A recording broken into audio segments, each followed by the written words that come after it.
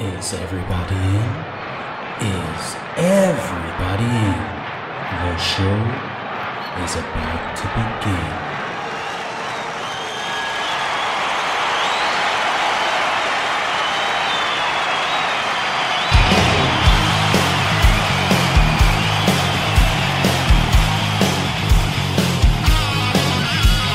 Welcome to the podcast, concerts that made us, interviews and stories, tales from the bus. We love taking you back to when it all went down, the greatest live shows and that cheering crowd sound. It's concerts that made us, concertsthatmadeus.com.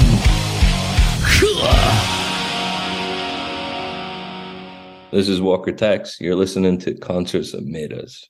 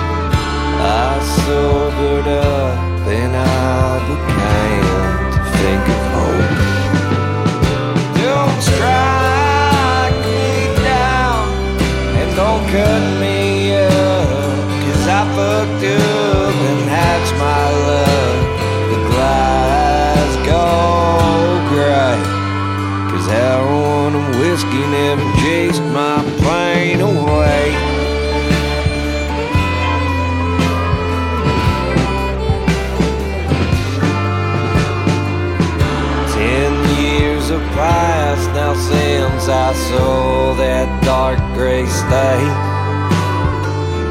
Another 10-4 figure, I can clean my slate.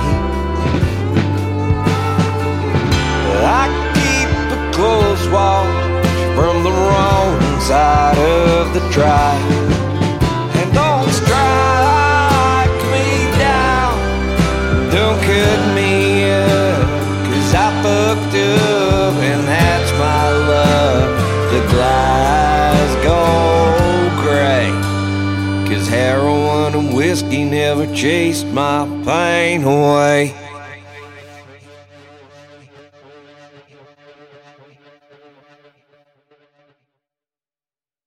Walker Tex, you're very welcome to Concerts That Made Us. Thank you very much for having me. It's a pleasure. First off, I have to say it's one of the coolest names I've had appear on the podcast now. I have to give you props for that one. It's a name that has sat right with me some weeks and has haunted my dreams other weeks. But yeah, like I'm glad you like it. I kind of came up with a name before I came up with what style I was kind of going for music wise. But I Right. think it's there's a lot of obvious connotations that come with a name like Walker Tex, I guess. So I'll give you the history behind it. So there's the obvious Walker Texas Ranger, which we all know and love, I should hope. And then there's a couple of older musicians, definitely in the country space, like Tex Ritter was one. These guys were all yodelers and crooner kind of style in the country scene. So it kind of made sense. The more I looked into it. And of course, my middle name is actually Walker. And so there was a lot of signs. The universe was pointing towards it, you know. Right. Have to be that one. So it's lucky you went into the country genre now, because I couldn't imagine like a black metal Walker Tex or anything, you know. I remember back to my metal days, and we had some. I can't even remember the names. We had some silly names going back then. I was like, I'm not even carrying them forward. No, we're better than that now. Oh, I could imagine. I could imagine. So you released Glasgow Grey on the 4th of September. What can you tell us about it? So yeah, Glasgow Grey was. I was having a conversation with a good buddy of mine, a fellow musician from here in Dublin called Keenan Flannery, and he's a brilliant songwriter, and I take a lot of inspiration from him. But I was heading to Edinburgh where I had lived, and we were discussing like it's kind of I don't really like going back to Scotland, and I'm from Glasgow originally, but he said use that like try and build a story and put that into your songwriting. So I decided to kind of how would I describe the story of what I was running from, where I was going, and Glasgow seemed to be the obvious place to write about. My experience of like living there was like I lived in a few states there, and moving on from Glasgow, I found myself in Northern Ireland of all places. So I spent a lot of time in around Belfast, and I went to school there as well. So I put a lot of that into my writing. But to me, Glasgow is a place where you've got a lot of trouble with addiction. You know, it's known Mm. for certain things. It's known for its golden brown, its heroin, and it's known for its violence. I think it was a murder capital of Europe. Not a title you kind of want for your city at any stage. No, I have to admit, when I hear the word Glasgow, the first thing I think of is a Glasgow smile. Yeah, As exactly. bad Yeah, as that is. there's all there's all these negatives. I mean, I think the biggest to describe the mentality of people in Glasgow is like they'll stab you, but they'll be polite enough to give you directions to the hospital. You know? So I figured I would write about how I personally found Glasgow, and I think I done a post on Instagram recently where I do explain like, look, I am in no way slating Glasgow with this song. I'm sure the place is lovely. This is just my personal experience of coming from there and the things I saw. And then as the song progresses, certainly the things I saw in the early 90s and growing up in Belfast at a very volatile time. So I figured I'd put that in. And for me, it was about escaping. It was about this journey of kind of moving away and that reluctance to look back, but looking forward and growing. So hopefully that comes across in the song. But that's where I kind of went with it in terms of looking inwards and trying to put it on paper. Yeah. Jeez. You kind of went from bad to worse though, didn't you? Glasgow to Northern Ireland, like. Again, we should say for any listeners, Belfast is a great place for tourists. I don't want to get in any bother. It is now, yeah. But yeah, like growing up there in the 90s, it's I don't talk about it too much. But I lived in the city, and although most of the troubles in terms of what the media were showing had appeared to be behind, it was certainly weird. I mean, you'd be positions where you're on a train and the train stops, and it's like there's a suspicious package on the line. We're going to wait here a while. And I'm like, nobody seems to be bothered by this, you know. And it just that was the way of life. Like I remember like people checking under their cars when they were going to work in the mornings, and like just mad stuff that is, looking back, completely insane, but was completely a part of everyday life. And yeah, I just figured I'll write about that. And then obviously the religious divide. So there's this one line in Glasgow Grey where I watched religion split its separate ways, and that was my take on Northern Ireland. It's one of those places, volatile, where religions unfortunately kind of split it down the middle for whatever reasons. And I didn't want to get too far into it. I have this great belief in life that you should never talk politics or religion, you know. Mm. But but I think I just opened the window a little bit and be like, look, I know it's there and I'll sing about it here, but we're not gonna dive into it too much in the song. So, but yeah, I would agree, bad to worse. Yeah, yeah. With a background like that, then you must never run out of inspiration. Typically, how would you approach songwriting then? So it's changed over the years. Like I never, like I suppose it's sort of a cliche. I never saw myself as a songwriter, and it just kind of happened organically. And again, leaning on the folks around me who were further on in their music careers, and had been doing it longer. They always kind of pushed and like, get your storytelling down. There's stories to be told here, and definitely, like you've said, there's a lot of inspiration to be drawn, and certainly for the darker kind of style. If I go down that road, I approach it. I kind of think about the subject matter, or depending what's on my mind that day. And I know a lot of musicians say like you could be sitting on a bus, you could be just going about your day, and something will hit you, and you'll get this line, and you'll write it down, and you'll chase it. So I tend to approach it where the lyrics kind of come first, and then I look at a few chord progressions that I might have had in my back pocket, and I try and shoehorn it. And every musician's got a different process, but that's how I've been doing it to date. Kind of lyrics first, and then the music is second. And then I work with a good friend of mine who produces all the music, Malleus and Stapes, and we kind of sit down together and think what sounds are really going to go well, and we look at what sounds going to actually like convey the narrative within your lyrics as well, you know. So that's my approach.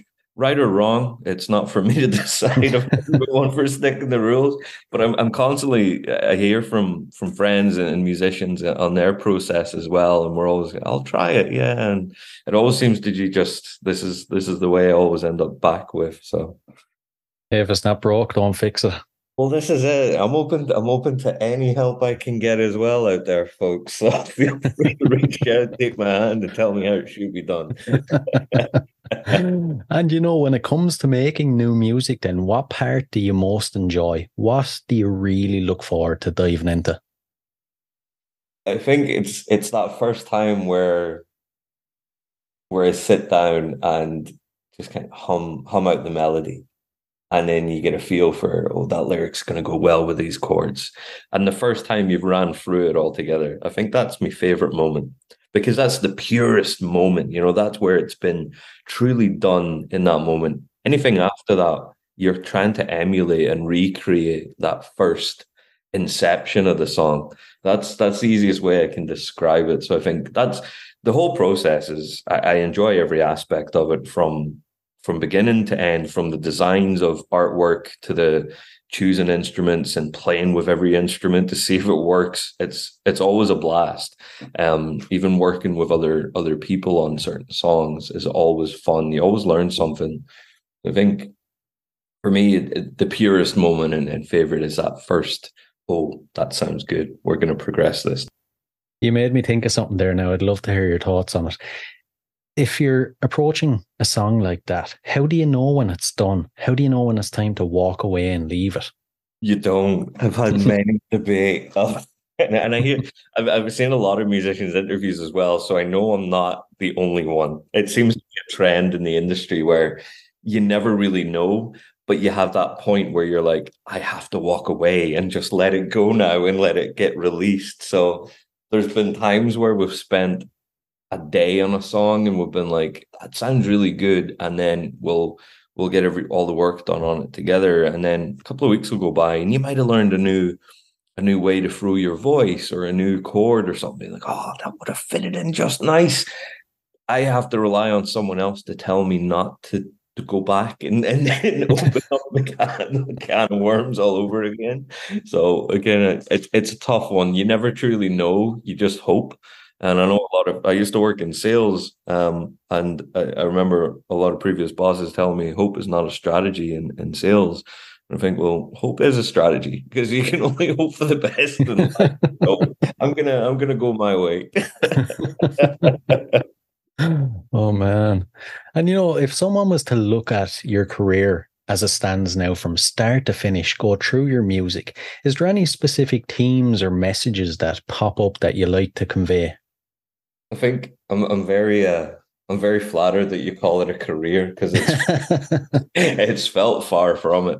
I think it's a tough one to kind of put on. When I started out, like I've been playing music all my days. Like younger days, it was all the punk rock and metal was what started, and I always had this, like weirdly enough, I always had this strange infatuation with country music as well, and not even the cool country music, like of course you've got your Johnny Cashes in there, but I was like Conway Twitty and all them kind of, you know what I mean? So I'm not like you can listen to Slayer and then you stick on the Conway album at a house party, and people start turning their heads. But what is going on here? Yeah, it's to define it as a career, I don't know. It's a tough one. Right. Right. And I suppose we'll dive into some early influences then to see where you come from. We'll start off with a kind of tough one now. Can you remember your earliest musical memory? I can, yeah.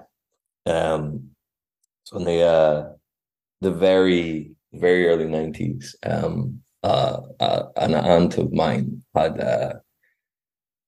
she had three boys on her side of the family, and they were all going through their grunge phase. And early 90s, grunge has really taken off.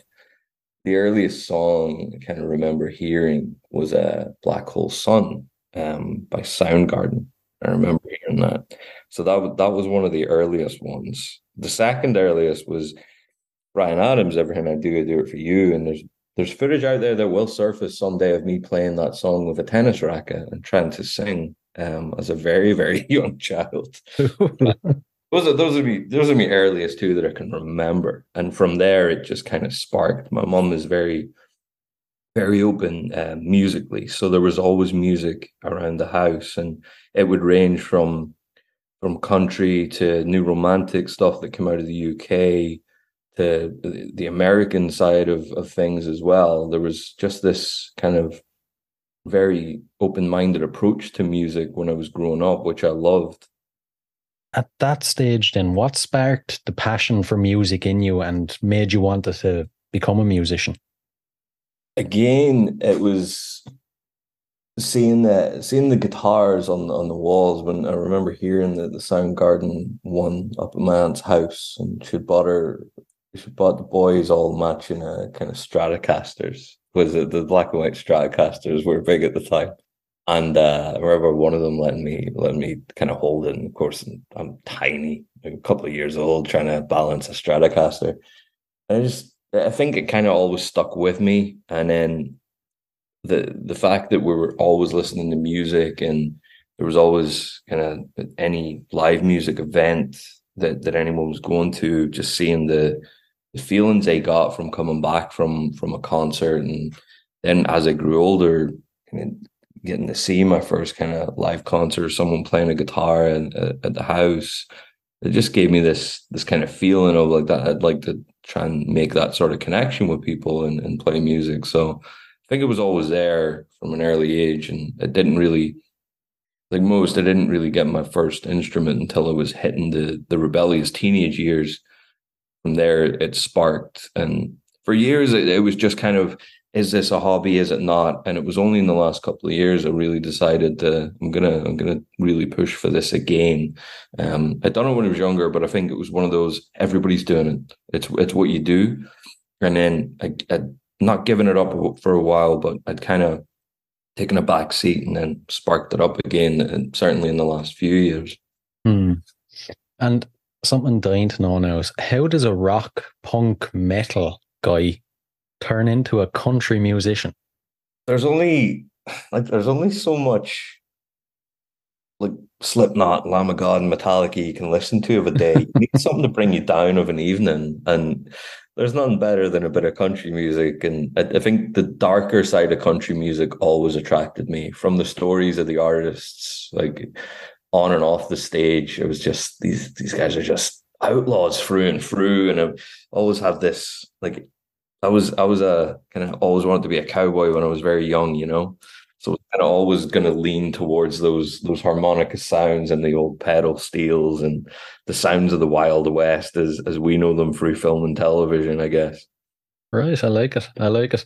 And, you know, not to be offensive now, but I've heard people say that it's easier to be a country musician than a rock musician or a pop musician. You know, that it's not that hard to come up with lyrics or to play the guitar to a country tune. What are your thoughts on it? So I would agree to an extent, right? And that's where it gets down to, okay, so I've had some songs that are very basic, and you're looking at the style of Woody Guthrie and those types of guys. So you're three chords and the truth, I think, is the big thing, the big conversation that comes out of country music. There's more to it, where if you're going to write a song and you're only going to use two chords, you really need to think about how the other instruments are going to come into that and how your lyrics are going to incorporate. So most of the stuff I sing, like, I know there's a lot of country musicians out there, and certainly in the pop country realm, where it's, do you sing about beer, trucks, small towns, and kissing your girl down by the cornfields? You know, you've got those tick boxes that have to be added into the lyrics to make it in the country pop realm. Whereas the outlaw stuff is more singing from a place of darkness more than anything. You're singing about real kind of life issues. So I like I say, I agree to an extent, but I think going back to the point of, if you're only going to use a couple of chords, take not a country song, but let's take Rhiannon by Fleetwood Mac. There's only two chords in that song, but you would never know it because there's so much else going on. There's such a big music scape, I guess, is maybe the closest phrase I can get to, that goes on in the background of that song that just builds it up so much bigger. But when you strip everything away, you're left with those two chords. So it depends how involved in the process you get into. Like, I mean, I don't necessarily think I'd ever dive into the likes of the pop country stuff, because it is very much these are your four chords, you're going to play them to death, and you're going to change your melody, but you're also going to have to add in these keywords, and it's manufactured, as pop normally is. I think it's getting different now with there's a few people floating around where I've seen them break into that popular realm, but they're still doing it kind of very differently. So yeah, like I'd agree, it can be easier to write one, but it depends. Are you writing for the popular approval, or are you writing from the heart, you know? It's a good way to look at it. It's funny that you should verge on that or at the end, all right, because I was going to ask, what do you think of guys like Morgan Wallen and everything that are kind of bringing country back into the forefront and into the popular realm? They definitely, I mean, first off, there's no doubt that these folks do have talent. I mean, we're talking about great singers, and I guess millions and millions of people can't all be wrong.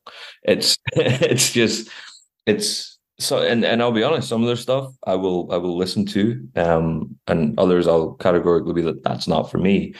I do like the idea that they're bringing that kind of popularity back to country music, because it does pave the way and open the door to other more unknown acts, and those smaller kind of the more outlaw and the darker stuff as well. It's that kind of segue in.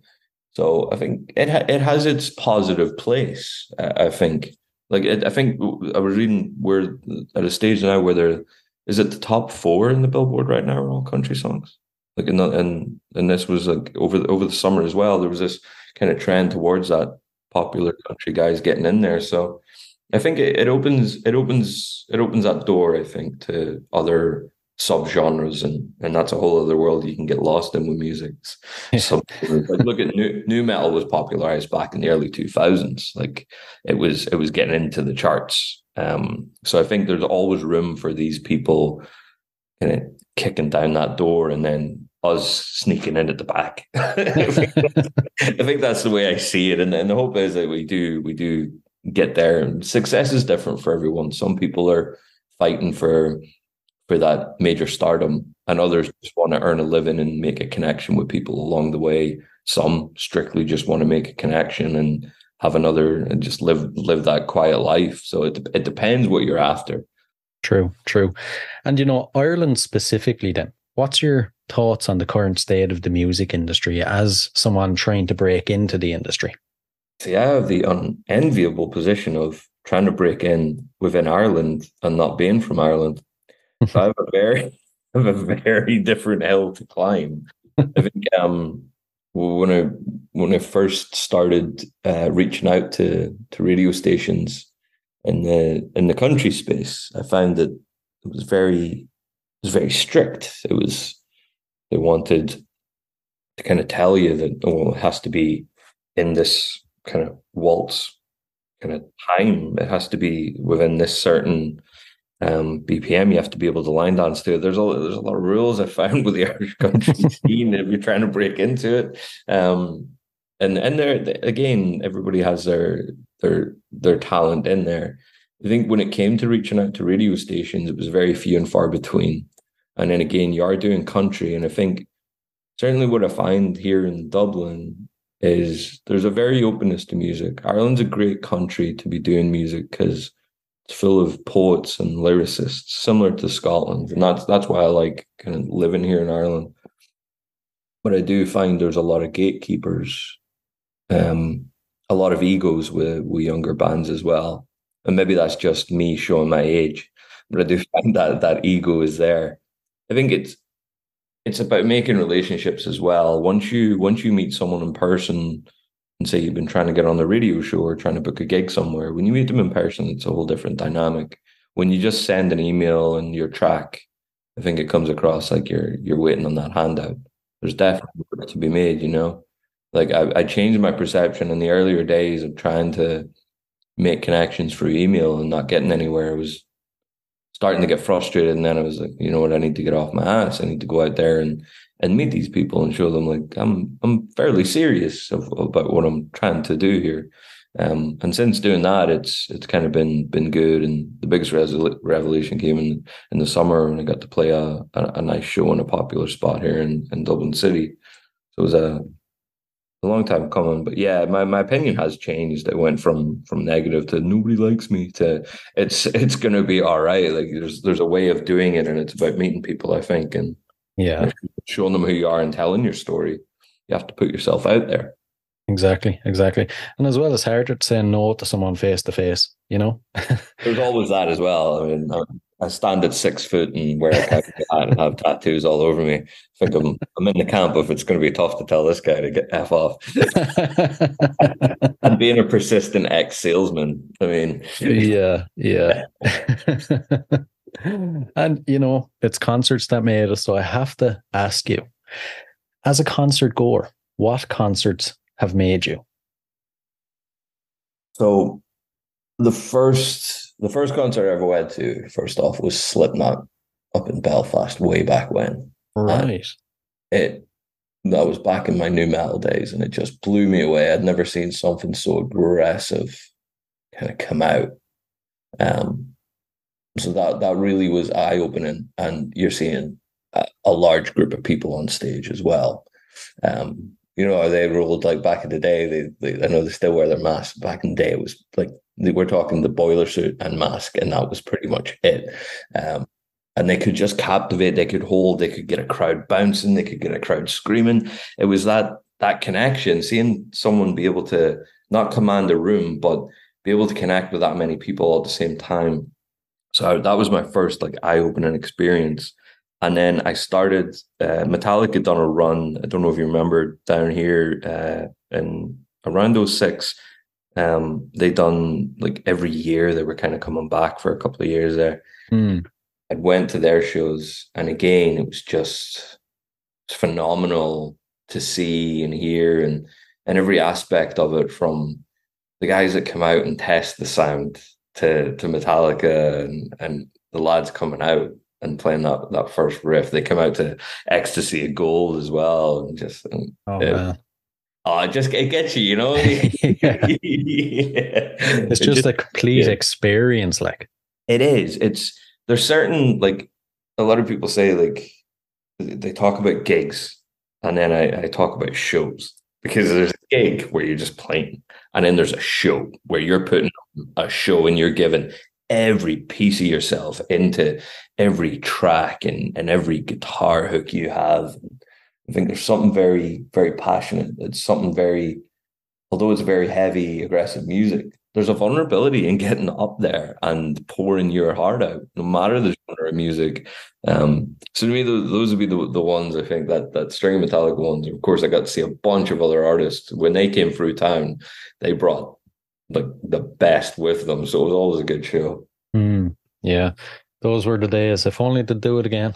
Yeah, those were the days. I think between ticket prices and yeah, dwindling dwindling habits and stuff. It's kind of sad to see your heroes go through that. Like the biggest, like looking at where Motley Crue are now and losing kind of Mick Mars, like walking away from the equation and stuff. And you start to see that glimpse of the business side of music industry. And I think that's where you kind of think, well, what am I actually doing this for here? Am I doing it for to get that far, or am I trying to find that happy medium? So Yeah, exactly. It'd be definitely the happy medium anyway. big time. If I can support me and mine and stay just under the radar enough, then I'll keep going. Yeah. Just listen to my music. Don't make me famous. In other words. Exactly. Yeah, that's my tagline. Please listen, but don't listen too much. Oh, and I'm looking forward to hearing about this now. For any listeners that haven't caught one of your shows, I know you mentioned one that happened in Dublin over the summer. We'll hear about that in a bit. But what can they expect? So I was throwing a good cover. I normally start off with a cover, and I'll let you into the secret of why I started that way. It's to get the voice going. So like I know if I'm playing my own song, it would break my heart if I started and my voice wasn't up to par. But if I'm playing someone else's and I mess it up, I can recover from that a bit better. Maybe that's That's a me, good one, actually. Yeah. but I can recover from that a lot better. So I'll start out with a nice little cover. The show we done recently started out with Kate McCannon by Calder Wall, which is a beautiful murder ballad favorite of mine. But I tend to dress my show up as an emotional kind of roller coaster, but in a fun way. I wanna take everyone in that room on a journey. I want to take them through the good, the bad, the ugly. I want to make them happy. I want to make them feel sadness. I want to make every human emotion kind of come out on the night. So I try and arrange the set list in such a way where I can do that. If I'm playing with buddies of mine and I know they've got kind of happier tunes, I'll end on a sad note on the basis that my buddy, if like I played with Copper and Keenan, and Copper was coming up after me, and he's Clean Cut Cowboy is his nickname. So I knew his songs were going to be a lot more upbeat. So I think I ended on that downer, but I made him promise the lads in the room there and then everyone that came along that Copper will bring you up. So don't dwell on this sadness too long. I promise you it'll pass. So it depends as well. And you gauge it from the reaction of the audience, whether you're going to change out a song from your set and what the next kind of twist in that roller coaster is going to be. Now we can dive into that show. Tell us all about it. How exactly? It was in Fibber McGee's, wasn't it? It was in Whelan's. Whelan's, yes. Yeah.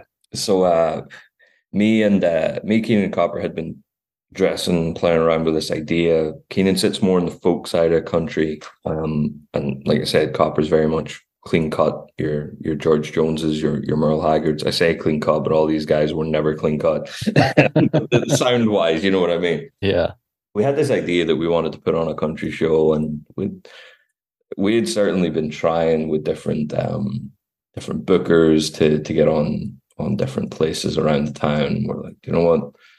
A tour manager would do it themselves. Like, how do they do it? And we kind of looked at it. So we took the approach of booking out the room, and we played Little Wheelings, by the way, so it's not the big main bells and whistlers, but still notable for Dublin.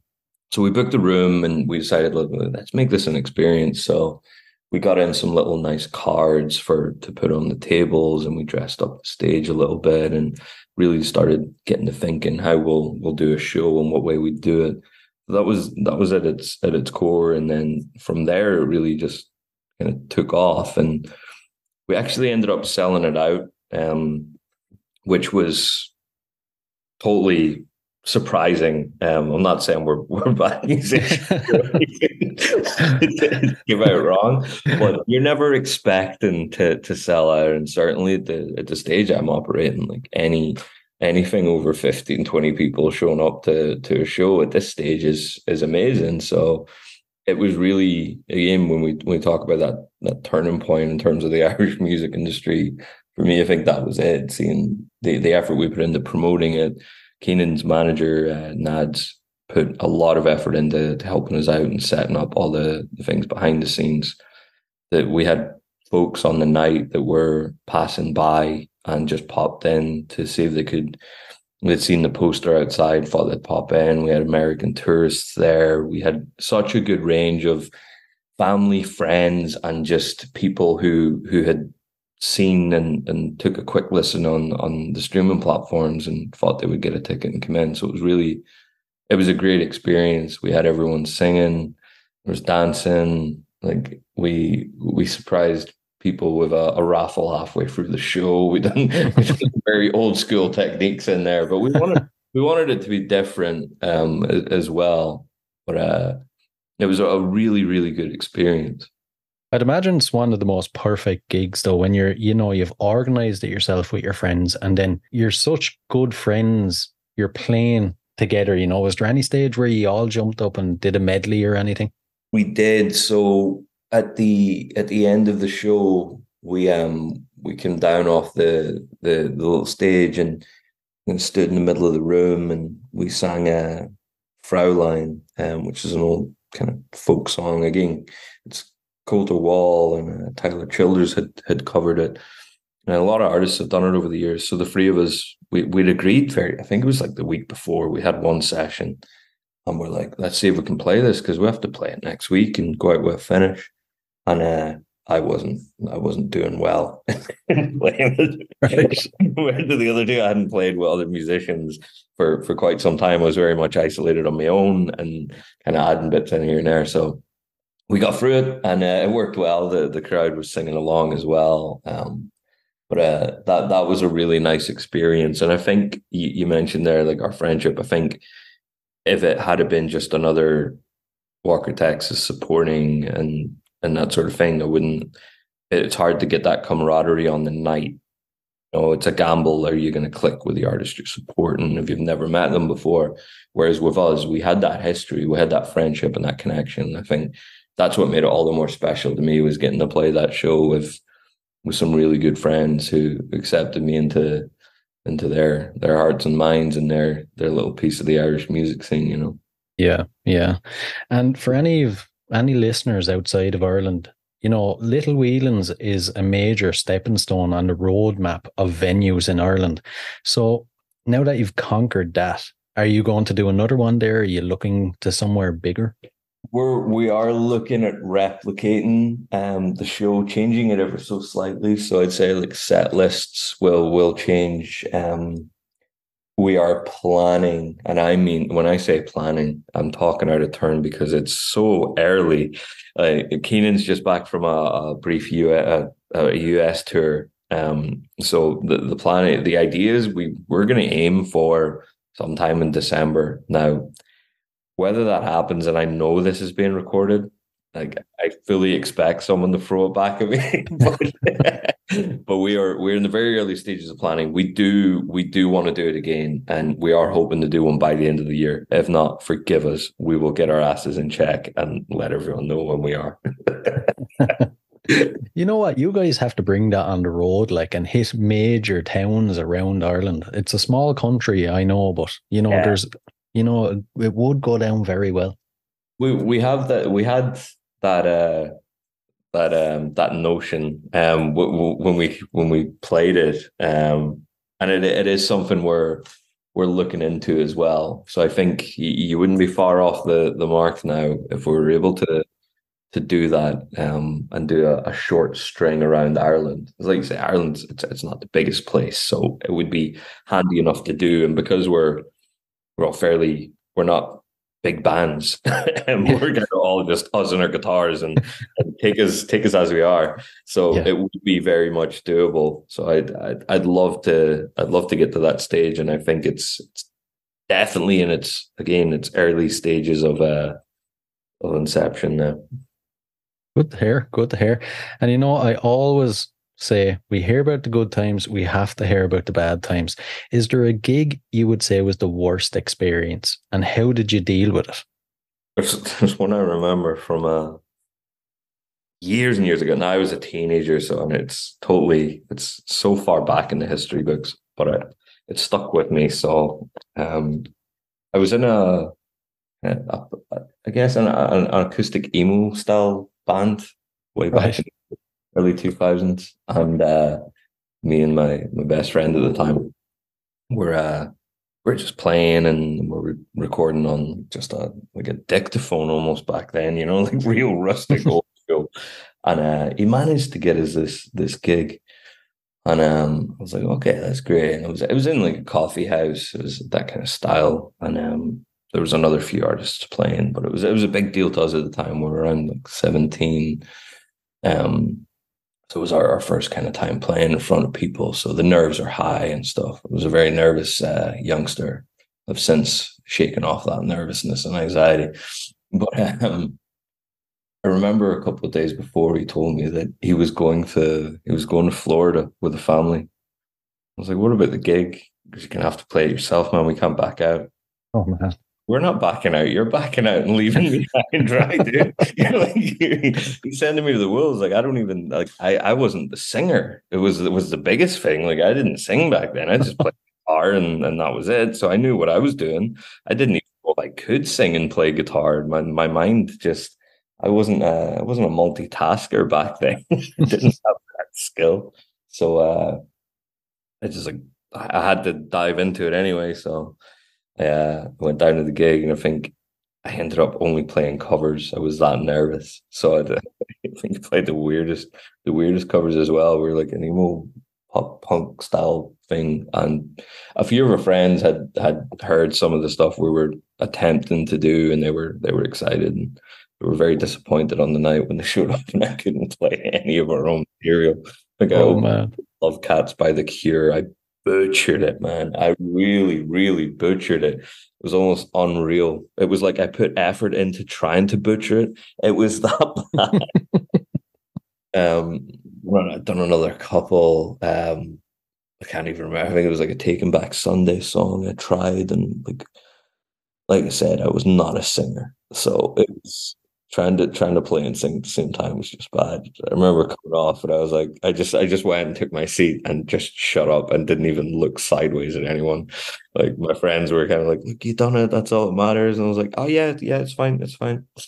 That was the worst experience, but I guess I got it out of my system early. Yeah.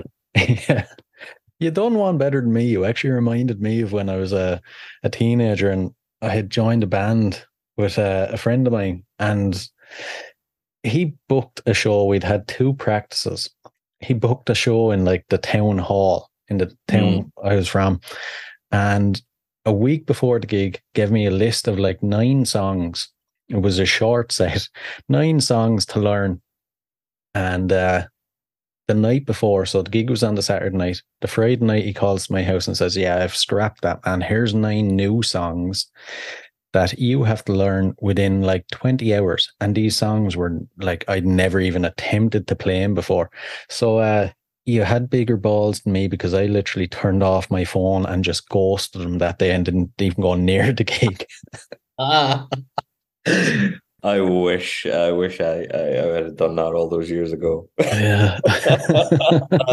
That is a big challenge, though. Having to learn. God, like even if someone came to me and said these free songs, I need you to learn them by Friday, like that's still a challenge to me. Like if it's not ones I know, I'm gonna struggle, and I like to spend a couple of weeks getting comfortable with songs. Yeah. Like gotta do them any justice. Gee, yeah. Some horror stories from a lot of musicians out there the early days. Like remember like Battle of the Bands and stuff where we hadn't we got a slot on a Battle of the Bands, but we had to play an original, and then it was like, well, it's for it's like a metal Battle of the Bands. I'm like, we're acoustic, man. How are we doing this? So we had to go and enlist a friend who we knew was amazing at guitar. So we were around at his house the night before, and he's like, "What if we just use this riff?" And Matt starts singing, and then we get this little bit going. And I'm there, like, I learned the riff. We got up on stage, and we never occurred to us that we didn't have an ending to that song. So at some point, I had to just stop playing and turn to the other guitarist and the drummer and be like, "Yeah, just cut it, man." Like we did not think about this at all. Man. Always important to put them endings in. Exactly. Yeah, it's important to know when your song's going to end when you're playing with other musicians. Just a slight minor detail you need to have in there. Yeah, exactly. Exactly. So, your shows nowadays, then, before you go on stage, how do you psych yourself up? And then afterwards, how do you wind down? So to psych myself up beforehand, so I'm still one of those, like, I still get those nerves, but I know from doing it so long that I'm going to do it anyway and I'll fit into it. So for me, the point where I shake off the nerves, like I'll go and do a vocal warm up, and I'll practice maybe the set. If I can and have time, I'll run through what the set's potentially going to be. And then when I'm at the venue, where I really begin to calm down is after sound check. Because I try and like sound check, I'll run through a couple of songs and I get the feel for the room and what sort of sound it's going to be. And I think for me, that's been my ritual going forward. It's not 100% foolproof because not every venue is going to allow you to do a sound check. Sometimes you're thrown to the flames and that's it. So I've been lucky enough up till now where I've had a sound check. That one day where it doesn't happen, maybe we should have another conversation and see how that one went.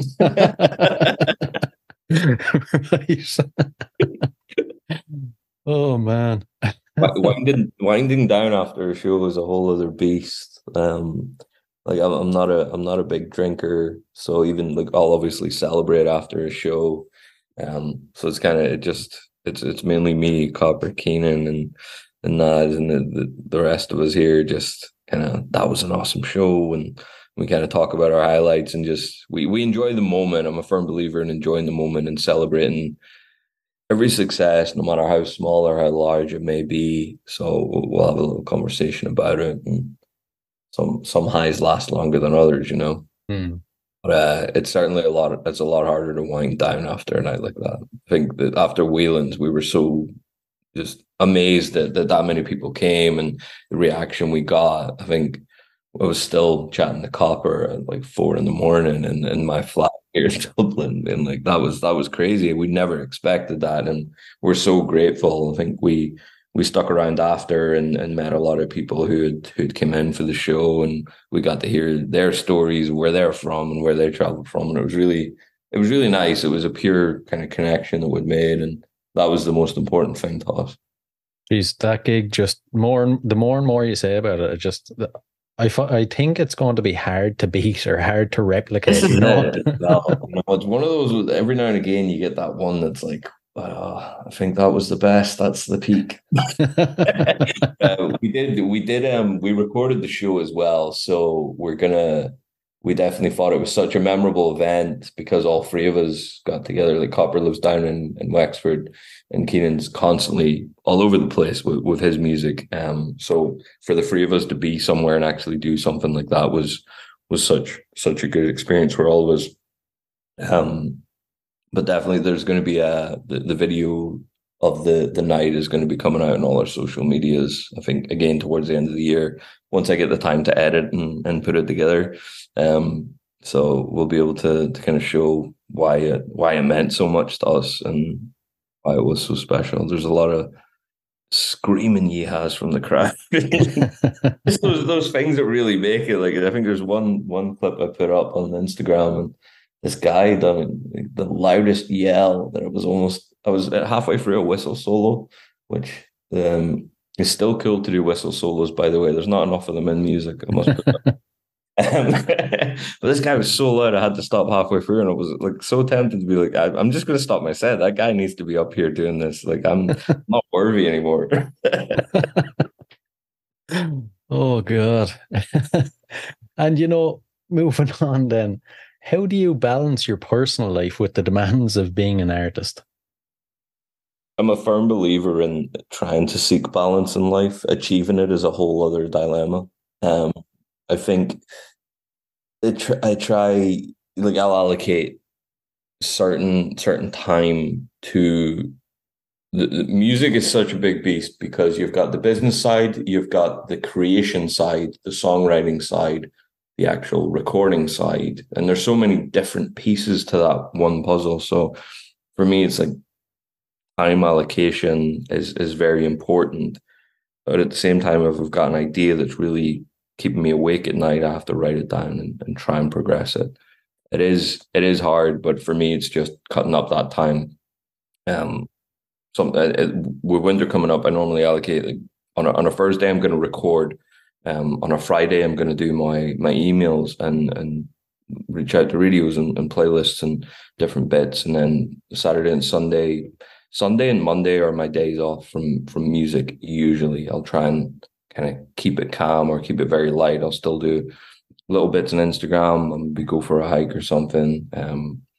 But I find the balance is it's okay right now, and it depends on whether you're got gigs coming up, whether you've got a song that's taken too long to get to the end of production. It just depends. Some days are better than others. Some weeks are better than others. But it's definitely a case of being strict and being an adult, unfortunately.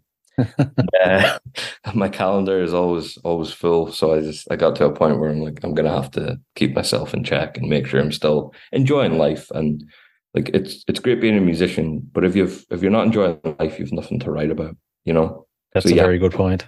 You have to be experiencing things as you go.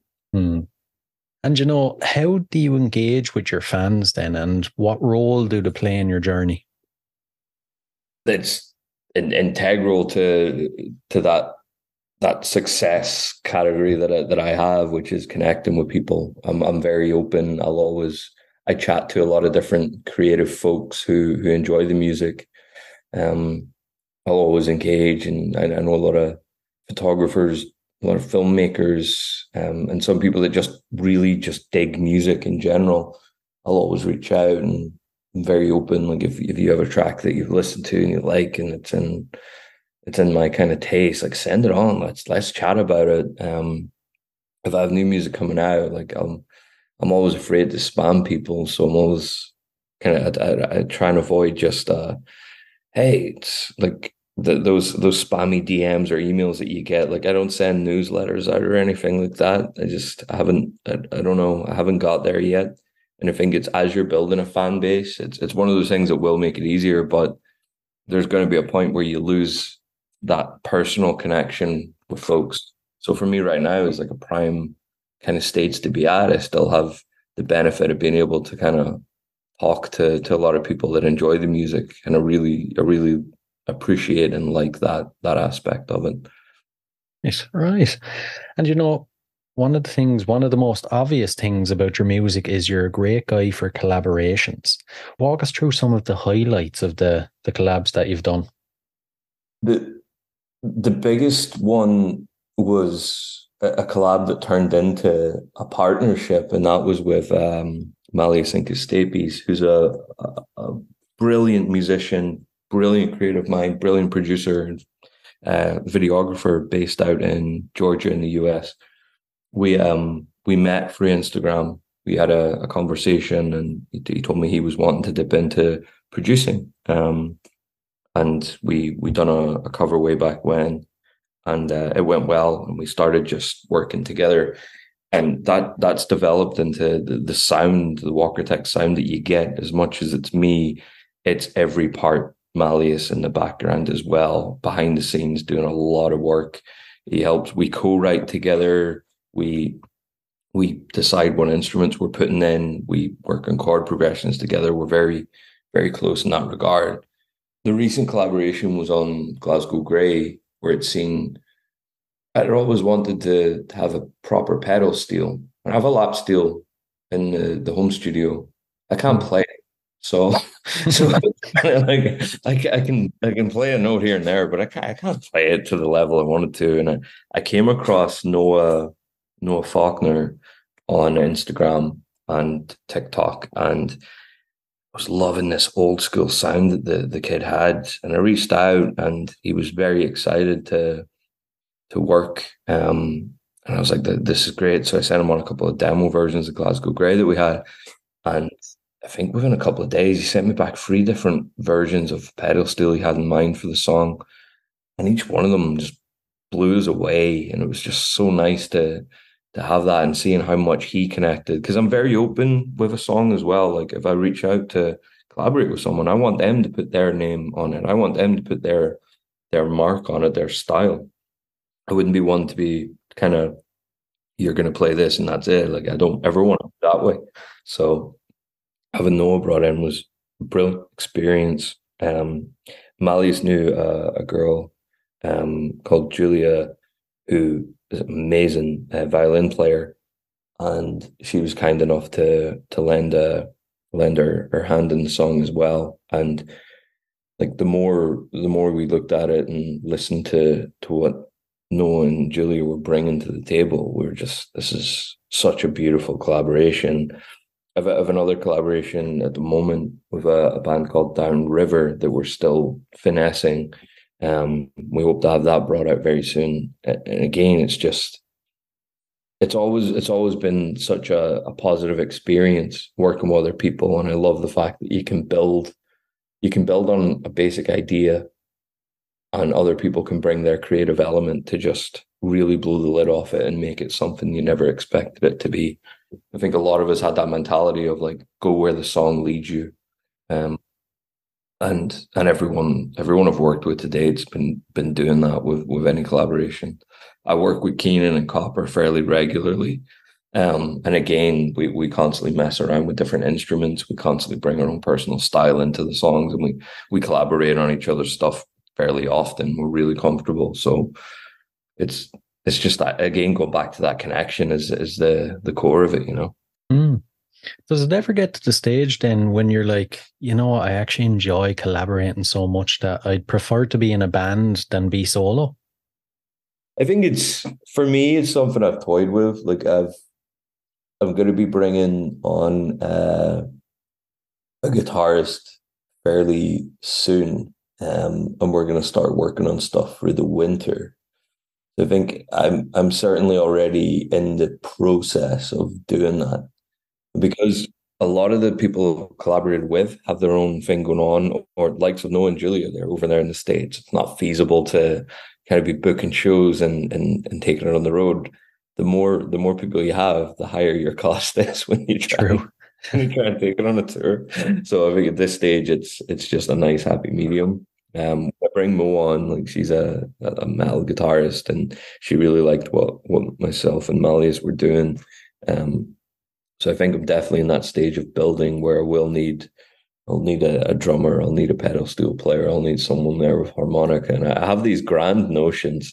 Whether it materializes and grows to that or can be put to that level is another story. But I do feel it's getting to that stage, and personally I have a lot of learning to do in playing with other people. Like I'm terrible at keeping time.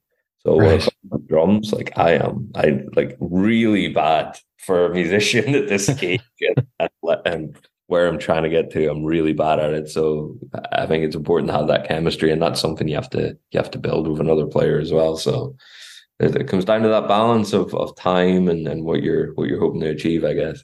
Kind of a nice segue as well. How would you like to evolve as an artist? What would Walker Tex be like in, say, 5 years' time? I think think in 5 years, wishful thinking, I would love to know when a track is finished. So I think that, that would be, if I could get to that stage and have that secret sauce in my pocket, I think that would be amazing. But I think in 5 years' time, we're certainly going to see a transition to a much more honed sound. Like these first couple of years have been really about me flexing the songwriting muscle and taking a lot of inspiration from those around me and learning a lot. And I'll always be continuously learning in life. So I think in 5 years' time, I'd like to be very comfortable with my vocal ability, very comfortable in my songwriting ability, and just gain more confidence than I have at the moment, I guess. But definitely have that. I know what sound I can go for. And then I know I'm comfortable deviating and kind of bending genre a bit as well, you know. I like it. I like it. And before we dive into the last few questions then, future plans that are set in stone, is there anything for the rest of the year that you can share with us? Or So in terms of the rest of the year, I am working on, so I'm finishing up what we were calling Walker Tex and the Wild West tour. And it was the kind of concept of an album of taking people on this journey through the sounds of the Wild West and kind of the sounds that are coming out of the Walker Tex kind of name. So that's going to be coming by the end of the year. I'm also working on another EP, which is much more rustic, much more stripped back, where it's only going to be those acoustic sounds, because there's some Rhodes organs in, there's some like big sort of pedal steel swell, some distorted guitars, and some of the stuff I've put out to date. By the end of winter, for the newest EP I'm working on, I want that to just be very much a very stripped back. We're talking like wooden cabin, just the guitar and a stomp and a clap, you know, that rustic sound. So that's what's definitely coming down the line. I have the first 3 tracks pretty much nailed down on what I'm going to do for that. And we're literally, I just got a couple of kind of rough versions back from what me and Malleus are kind of shaping the first one up to be this morning. And it's sounding on point to where I want it to be. So that'll be coming. There will hopefully be a few shows, but we said set in stone, right? So they're not set in stone, unfortunately. But I think the 2 EPs are definitely set in stone. There is an announcement coming, potentially October and November, but I can only keep you in suspense, I'm afraid. right, it'll have to do so. Jeez, two EPs. You really like to keep yourself busy, don't you? This is because it took me so long to get the first one done. So don't give me any credit there. It just took me so long to get one done and start getting the train rolling. And in the background, I've been dipping in and out, and then, as always, writing. And it's just the other ones I had written, I had these ideas come all at once. And when I demoed them out, I was like, they don't suit the first EP, but there's certainly enough there to show that transition and really take people on a journey, which is what I want to do throughout this. As much as it's my journey, I want this to be anyone who listens, I want them to be on that journey too, you know? I get you. Well, I'll personally be looking forward to seeing what they're like anyway. And we'll dive into the last couple. So these are a couple of odd random ones, but I'm intrigued to see your answers. If you could see any performer from history in concert for one night only, who would it be? Oh, that is so tough. That is so tough. I think I would have to go with Nirvana. I'd have to go with Kurt Cobain being up there. Nice. Yeah, I think that would be it for me. The unplugged, like, New York style one he done. Yeah, it would be that kind of vibe. That'd be pretty cool, all right. And if you had to spend 24 hours locked in a room with any musician from history, who would it be? Any musician from history. See, if I have to spend 24 hours, I don't want it to be one of the ones who was like rattling on the pills, and like I would want it to be a fairly sane Yeah. line, or someone at the latter stages of the career. Like 24 hours with a musician. I would have to go for the likes of a Willie Nelson or Johnny Cash. I think I would find it hard to narrow the two down. Mm. The reason being is they had, like, I know Willie Nelson's still around, but Johnny Cash had been around so long, and both of them came from a crooner side of country, and then developed into outlaws, and then progressed into just amazing songwriters, storytellers, and artists. So it would be it'd be one of those. And I think if I was really stuck, I'd probably go for Willie Nelson. He's always got some fun tricks in that bag of his. they're the two of them though. They're the type of people that you could literally sit there for 24 hours, not open your mouth once, and just listen. Like, yeah, that's what I mean. The history is there, and that's why I think I would choose either of them, because they've lived through the changes in country music, the changes in the world in general. Like, these guys had Johnny Cash is gone, but they had lived through so much. So I think it would definitely be an interesting experience. There'd be a lot of learning there as well, and it's always interesting to hear other musicians' approach to just life in general, hear their philosophies, and go down that route with it. Definitely. And the final one. So, what song would appear on the soundtrack to your life? Well, again, that is another tough one.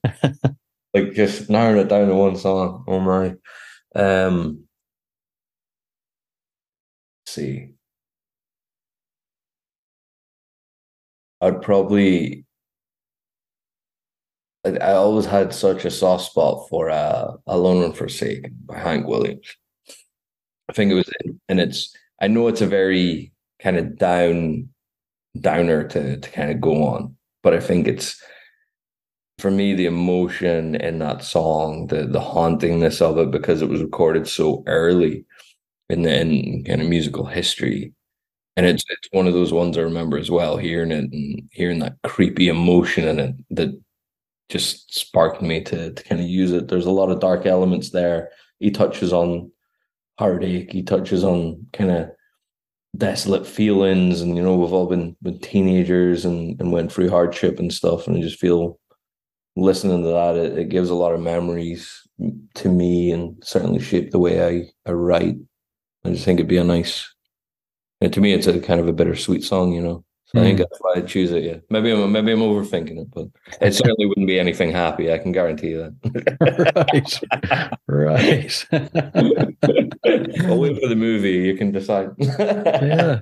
Talk about ending on a high note, huh? I know. I'm very sorry. I told you, emotional roller coaster. I hope the next guest is a happy one.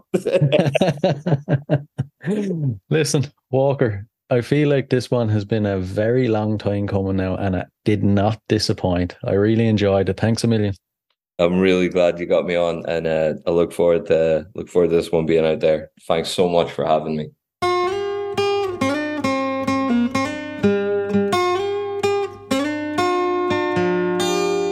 I've been walking to get lost, passing trees and tiny towns.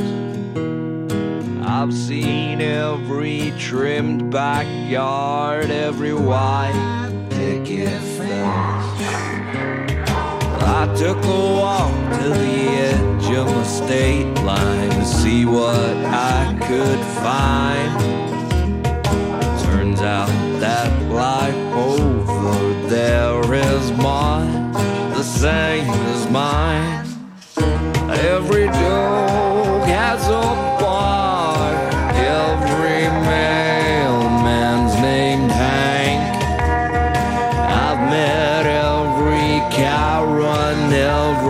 Tom and every dick.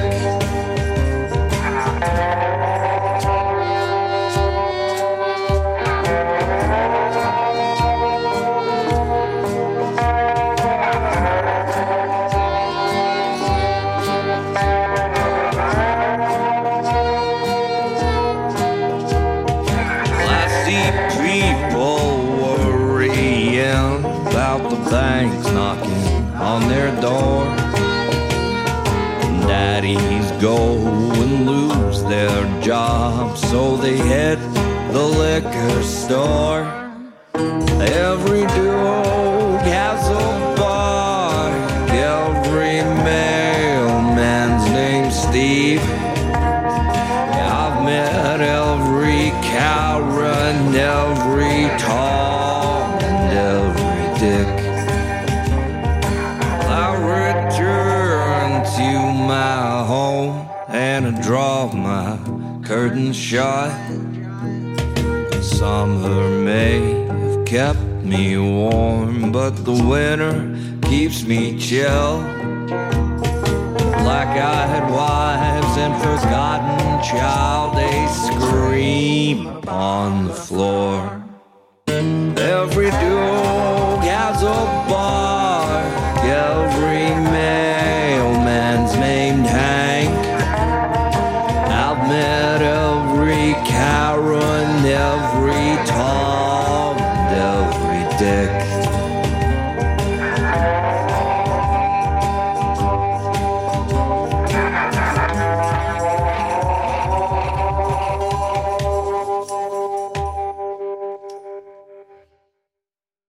Hey guys, I really hope you enjoyed this episode. If you did, please rate and review us on iTunes and Spotify. And if you're interested in signing up to Band Builder Academy, use the link in the show notes below and enter the code CONCERTS and you'll receive 10% off. So, until next time, keep rocking.